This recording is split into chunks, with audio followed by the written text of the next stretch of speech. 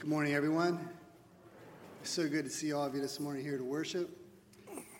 In preparation for Pastor Jerry's sermon, the scripture reading this morning in the Old Testament is from Genesis chapter 22, verses 1 through 14, concerning the sacrifice of Isaac. Hear the word of God. After these things, God tested Abraham, and said to him, "Abraham," and he said, "Here I am."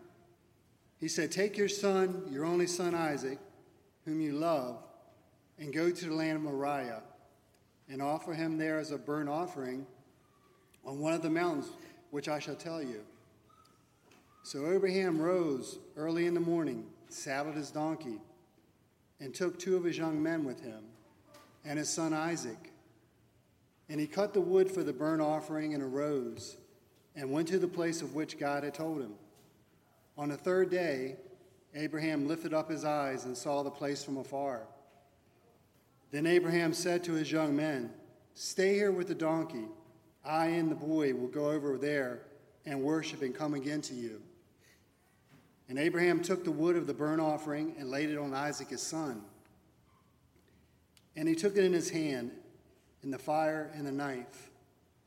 So they went both of them together. And Isaac said to his father Abraham, "My father." And he said, "Here I am, my son." He said, "Behold, the fire and the wood, but where is the lamb for a burnt offering?" Abraham said, "God will provide for himself the lamb for a burnt offering, my son." So they went both of them together.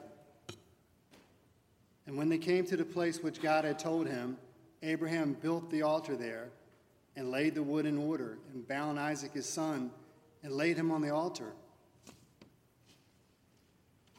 on top of the wood. And then Abraham reached out his hand and took the knife to slaughter his son. But the angel of the Lord called to him from heaven and said, "Abraham, Abraham." And he said, "Here I am." He said, "Do not lay your hand on the boy or do anything to him, for now I know that you fear God, seeing you have not withheld your son, your only son, from me." And Abraham lifted up his eyes and looked, and behold, behind him was a ram, caught in a thicket by his horns. And Abraham went and took the ram and offered it up as a burnt offering instead of his son. So Abraham called the name of that place, "The Lord will provide." As it is said to this day, "On the mount of the Lord it shall be provided." The reading from the New Testament is from Revelation 22, verses 1 to 5. Then the angel showed me the river of water of life, bright as crystal, flowing from the throne of God, of the Lamb, through the middle of the street of the city. Also on either side of the river, the tree of life with its 12 kinds of fruit, yielding its fruit each month. The leaves of the tree were for the healing of the nations. No longer will there be anything accursed, but the throne of God and of the Lamb will be in it, and his servants will worship him. They will see his face, and his name will be on their foreheads. And the night will be no more. They will need no light of lamp or of sun, for the Lord God will be their light, and they will reign forever and ever. Please pray with me. Thank you, Father, that we belong to you, and someday we will live in your kingdom. And nothing can snatch us from your hand. For we were purchased for a price, and you own us. You will never leave us nor forsake us. So we ask for your blessing as we gather today to worship and praise you, the Almighty God and Savior. May your Spirit speak through Pastor Jerry as he teaches us by your word this morning. In the powerful name of Jesus we pray. Amen. We're in the book, the letter, the Gospel of John. In the New Testament, Matthew, Mark, Luke, and John. And this morning we're looking at chapter 1, verses 29 through 34. If you would give attention to the reading of God's Word.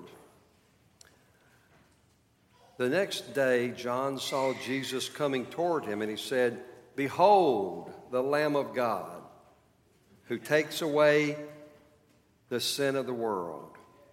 This is the one I meant when I said, A man who comes after me has surpassed me because he was before me. I myself did not know him, but the reason I came baptizing with water was that he might be revealed to Israel."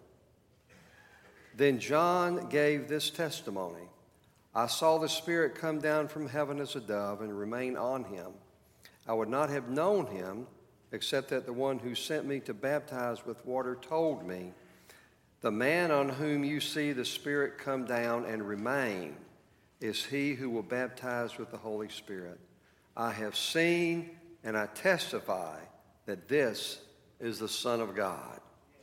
May God bless the reading of his word. Let's pray together.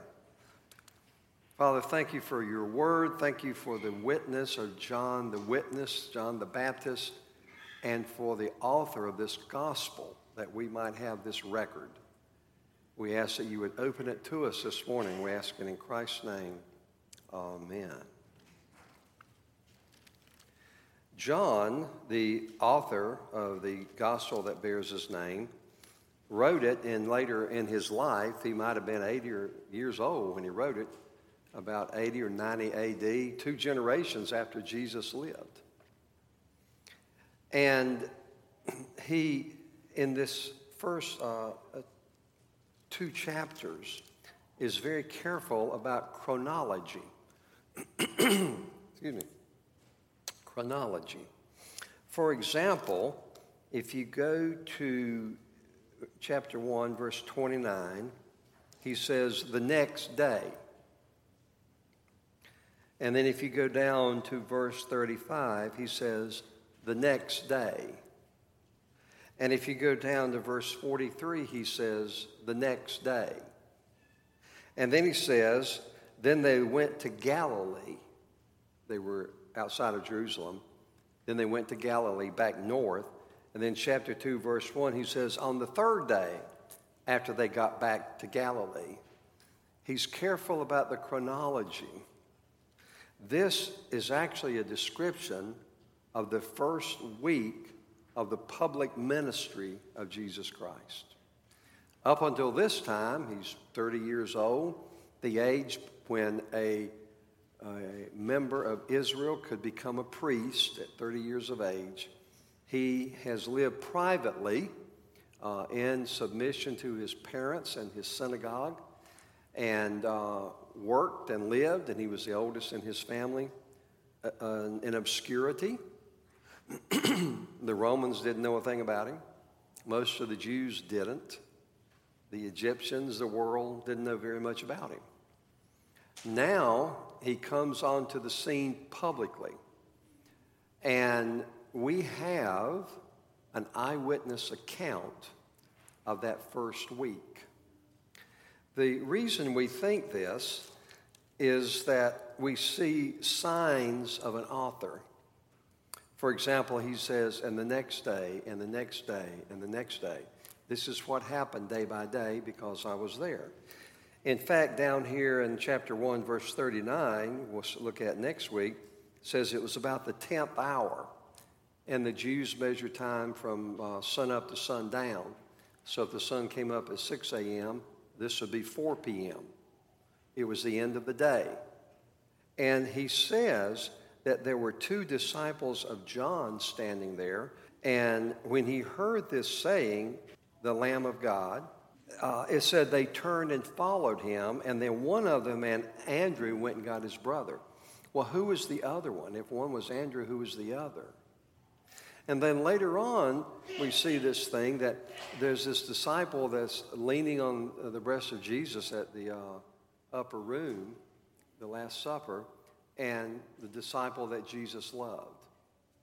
And then when they're having a trial for him, there's a young man that they say he was with the disciple, and he said no and ran away, and they grabbed at him and pulled off his outer cloak.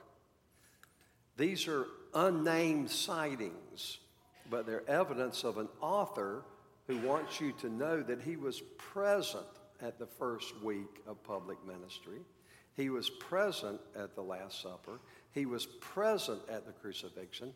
In fact, Jesus turned to him and said, "John, behold your mother Mary."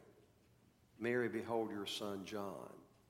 And so Mary, the mother of Jesus, then went with and lived with John, the writer of this gospel, and he became kind of the oldest and apostle in residence in Ephesus, which Paul had labored for 3 years and became a great center of Christendom in the first and second century.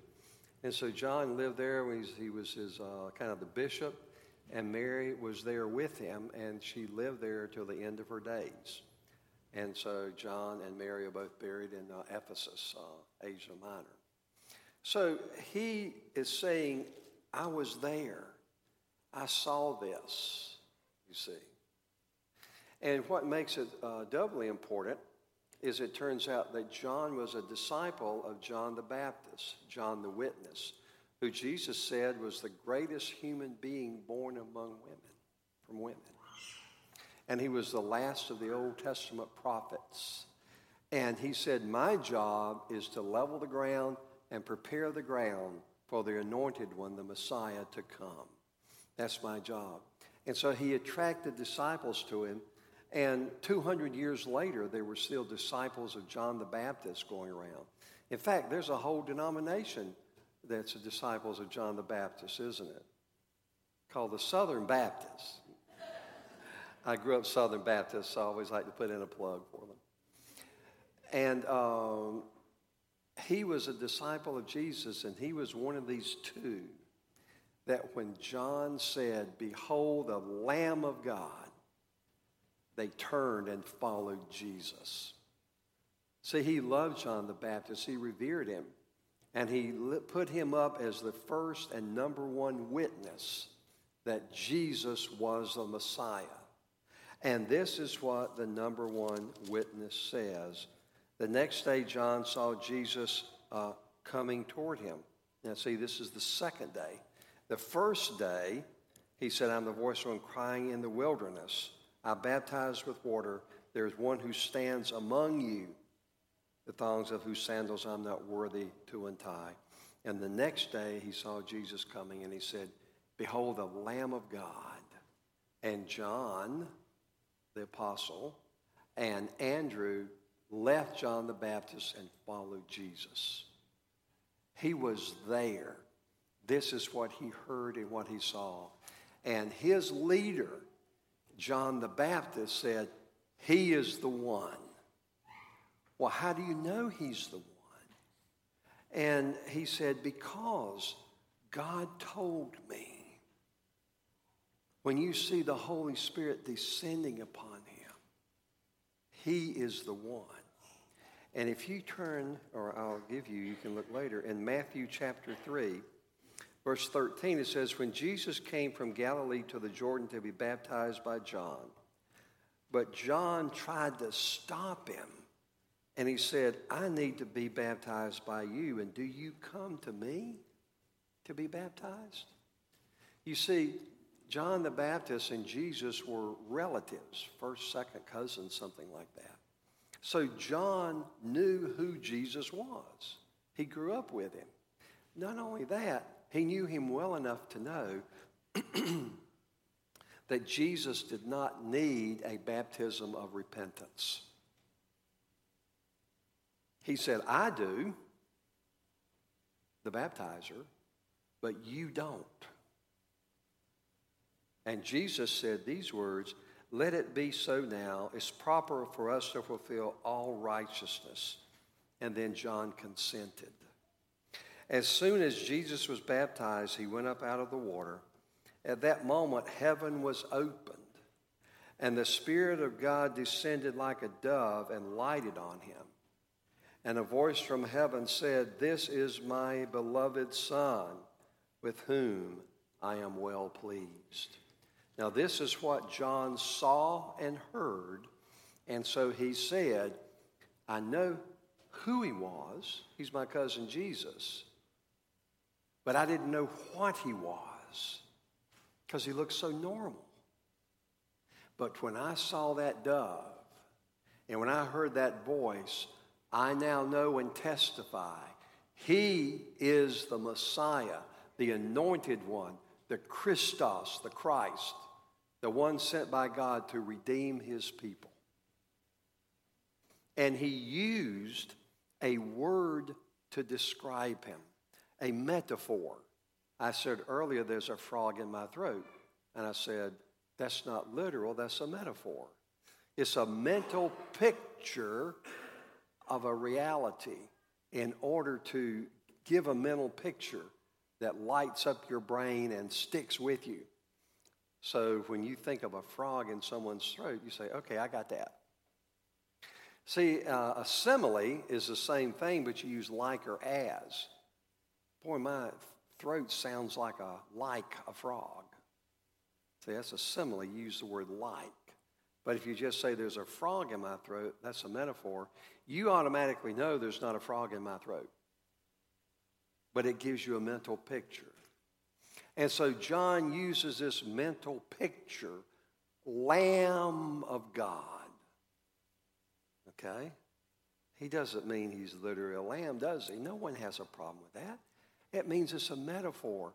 Well, wait a minute. What does the metaphor mean? Frog in my throat means it goes, ribbit, ribbit, ribbit. You got the picture. What does Lamb of God mean? You have an outline in your bulletin on page 4. God, the creator of the universe, the leader of the people of Israel, spent 2,000 years developing this metaphor so that when he used it, skyrockets and Roman candles went off in John and Andrew's mind, and they were galvanized. And I want to bring you that insight this morning. John was enamored of this metaphor, Lamb of God. He uses it, how did I write it down? 70 times in the book of Revelation. And we're going to end up there. But we're going to start in the book of Genesis. I have it laid out there for you, and I've even added some. First of all, in Genesis 4, it says that Abel kept flocks and Cain worked the soil, the children of Adam and Eve. In the course of time, Cain brought some of the fruits of the soil as an offering to the Lord, but Abel brought fat portions from some of the firstborn of his flock. The Lord looked with favor on Abel and his offering, but on Cain and his offering he did not look with favor. So Cain was very angry. So one is a farmer and one is a shepherd. And so they come based on information from Adam and Eve and from God himself that it is their responsibility to give worship and homage to the one who blessed the soil and gave them animals, to the one who brought the sunshine and the rain, to the one who created them and gave them life. And so they come. Now, it might be that God was looking at their hearts the way they offered. And so he distinguished between one offering and the other. And he was proven to be right by Cain's reaction. But the offerings themselves can indicate something. Because Cain brought some fruit of the ground. And Abel brought a sheep. But look what it says. Fat portions from some of the firstborn. Well, it wasn't until after the flood in Genesis 9 that God gave mankind permission to kill and eat animals. So when he killed this lamb and cut out the fat portions to be burned in offering, he was committing an incredible sacrilege unless he understood something. Without the shedding of blood, there is no remission of sin. And God had killed animals in the Garden of Eden to clothe Adam and Eve. He understood that sin, the wages of sin is death, and the only way to pay for sin is to die. And so he killed one of his lambs, the firstborn, the best, and he cut it up and he brought the fat portions. How many? Was that 10? Did I hit 10 already? Okay, everybody say, lamb. Okay, you got it. I didn't know I'd hit it so soon. I might hit 70, just like Revelation. You see, he had understood that there was nothing he could bring to God but blood. Cain said, hey, the fruit of my labor is good enough for God. He should be satisfied with that. See, there are two types of people in the world. The world that says, I'll bring my good works. I'll bring the fruit of my labor. And I'll lay it before God, and he should be pleased with that because that's what I did. And Abel said, I've got to bring a sacrifice for my sin. So even at the beginning, there was a division. Those that brought their own works, those that brought a lamb. Then we go on over, and now we're going to Genesis 22. This was read earlier. And this is Abraham and Isaac. And God says, sacrifice your son to me, your one and only son. And he is the promised son that will fulfill all the promises I've given to you and your people, that your children will be like the stars in the sky and the sands on the ocean. And so he gathered the wood and the fire, and he took 2 servants and some donkeys, and they traveled 3 days. Well, there were mountains near Abraham. Why did he have to travel 3 days? Because he had to go to the mountain that was part of Jerusalem. You see, when God is the creator and he's the author of all Scripture, you can begin to see themes going through Scripture. The sacrifice needed to be made at Jerusalem. So he traveled 3 days, and he got to the mountain, and he told his servants, you stay here, we're going to go up on the mountain. And Abraham carried the fire and the knife, and he put the wood on the back of Isaac, his son.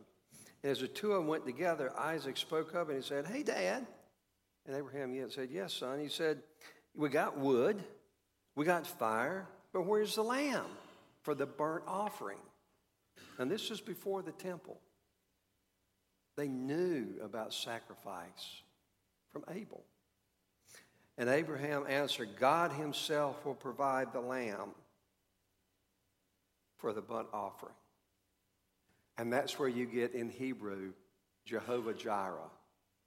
God the provider, or God the one who answers, who will answer for it, the one who provides.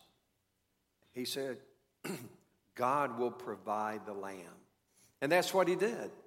And he took his son and he bound him because he was afraid his son would wriggle away. I would. And he laid him up on that wood, and he took a stone flint knife. And God said, don't you touch that child. And he looked, and there was a ram with his horns, a lamb stuck. And that's why he called that mountain Jehovah Jireh.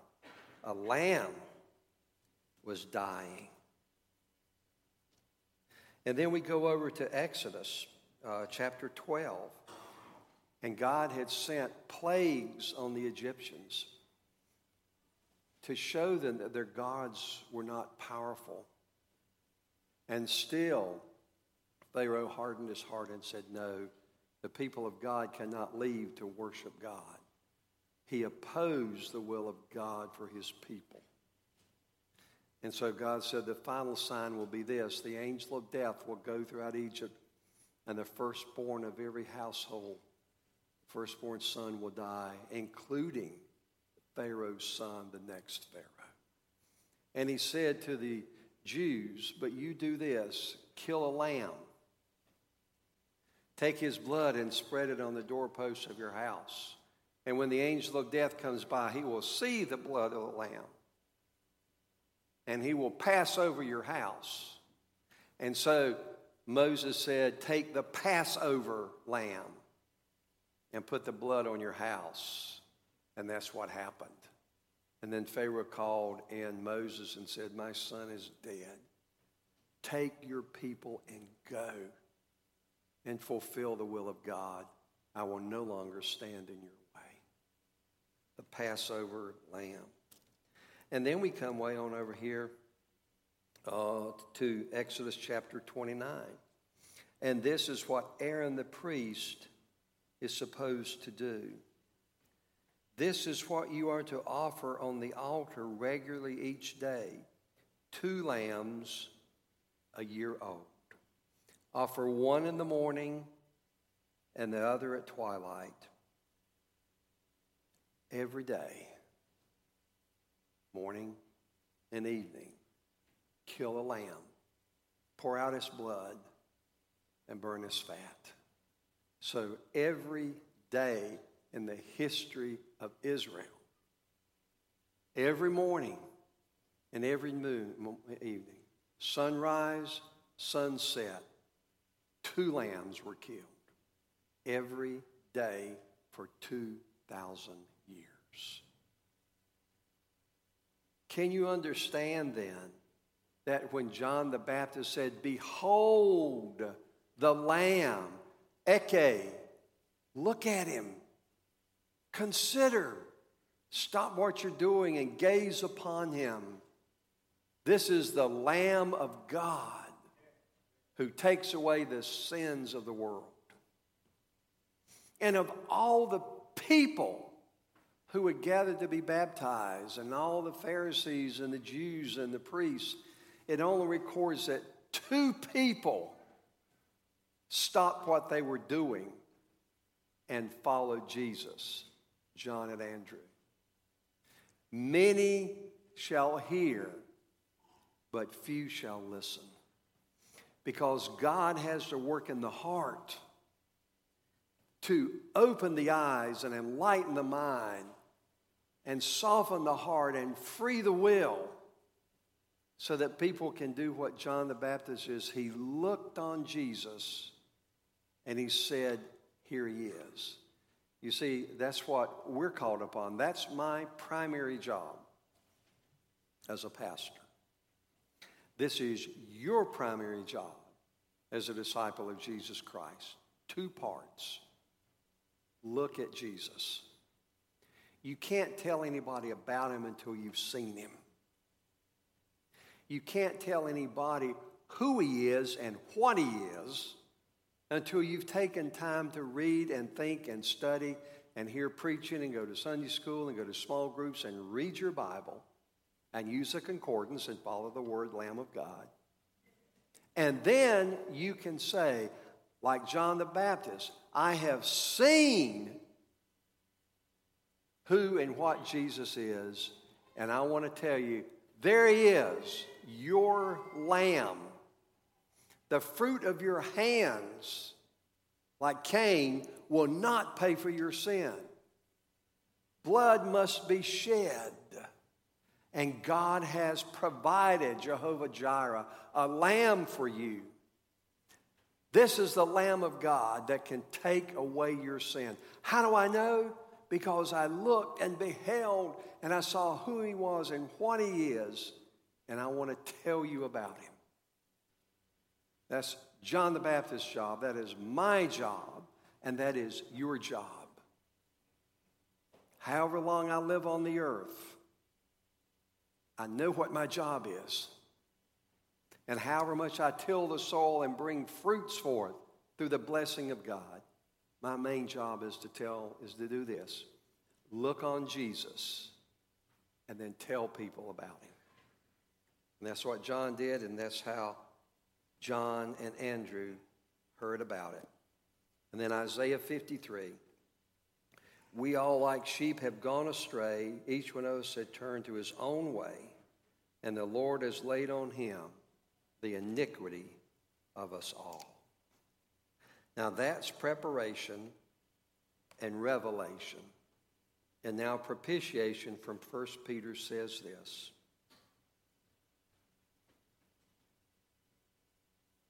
"To this you were called because Christ suffered for you, leaving you an example that you should follow in his steps. He committed no sin, and no deceit was found in his mouth. When they hurled their insults at him, he did not retaliate. When he suffered, he made no threats. Instead, he entrusted himself to him who judges justly. He himself bore our sins in his body on the tree, so that we might die to sins and live for righteousness. By his wounds you have been healed.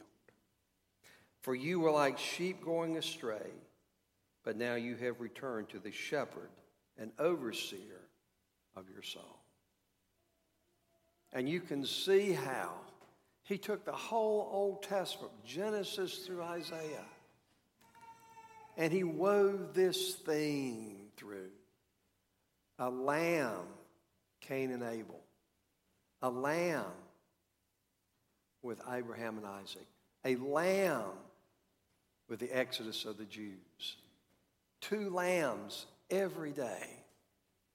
Why did they have to do it every day? Wasn't once enough? No.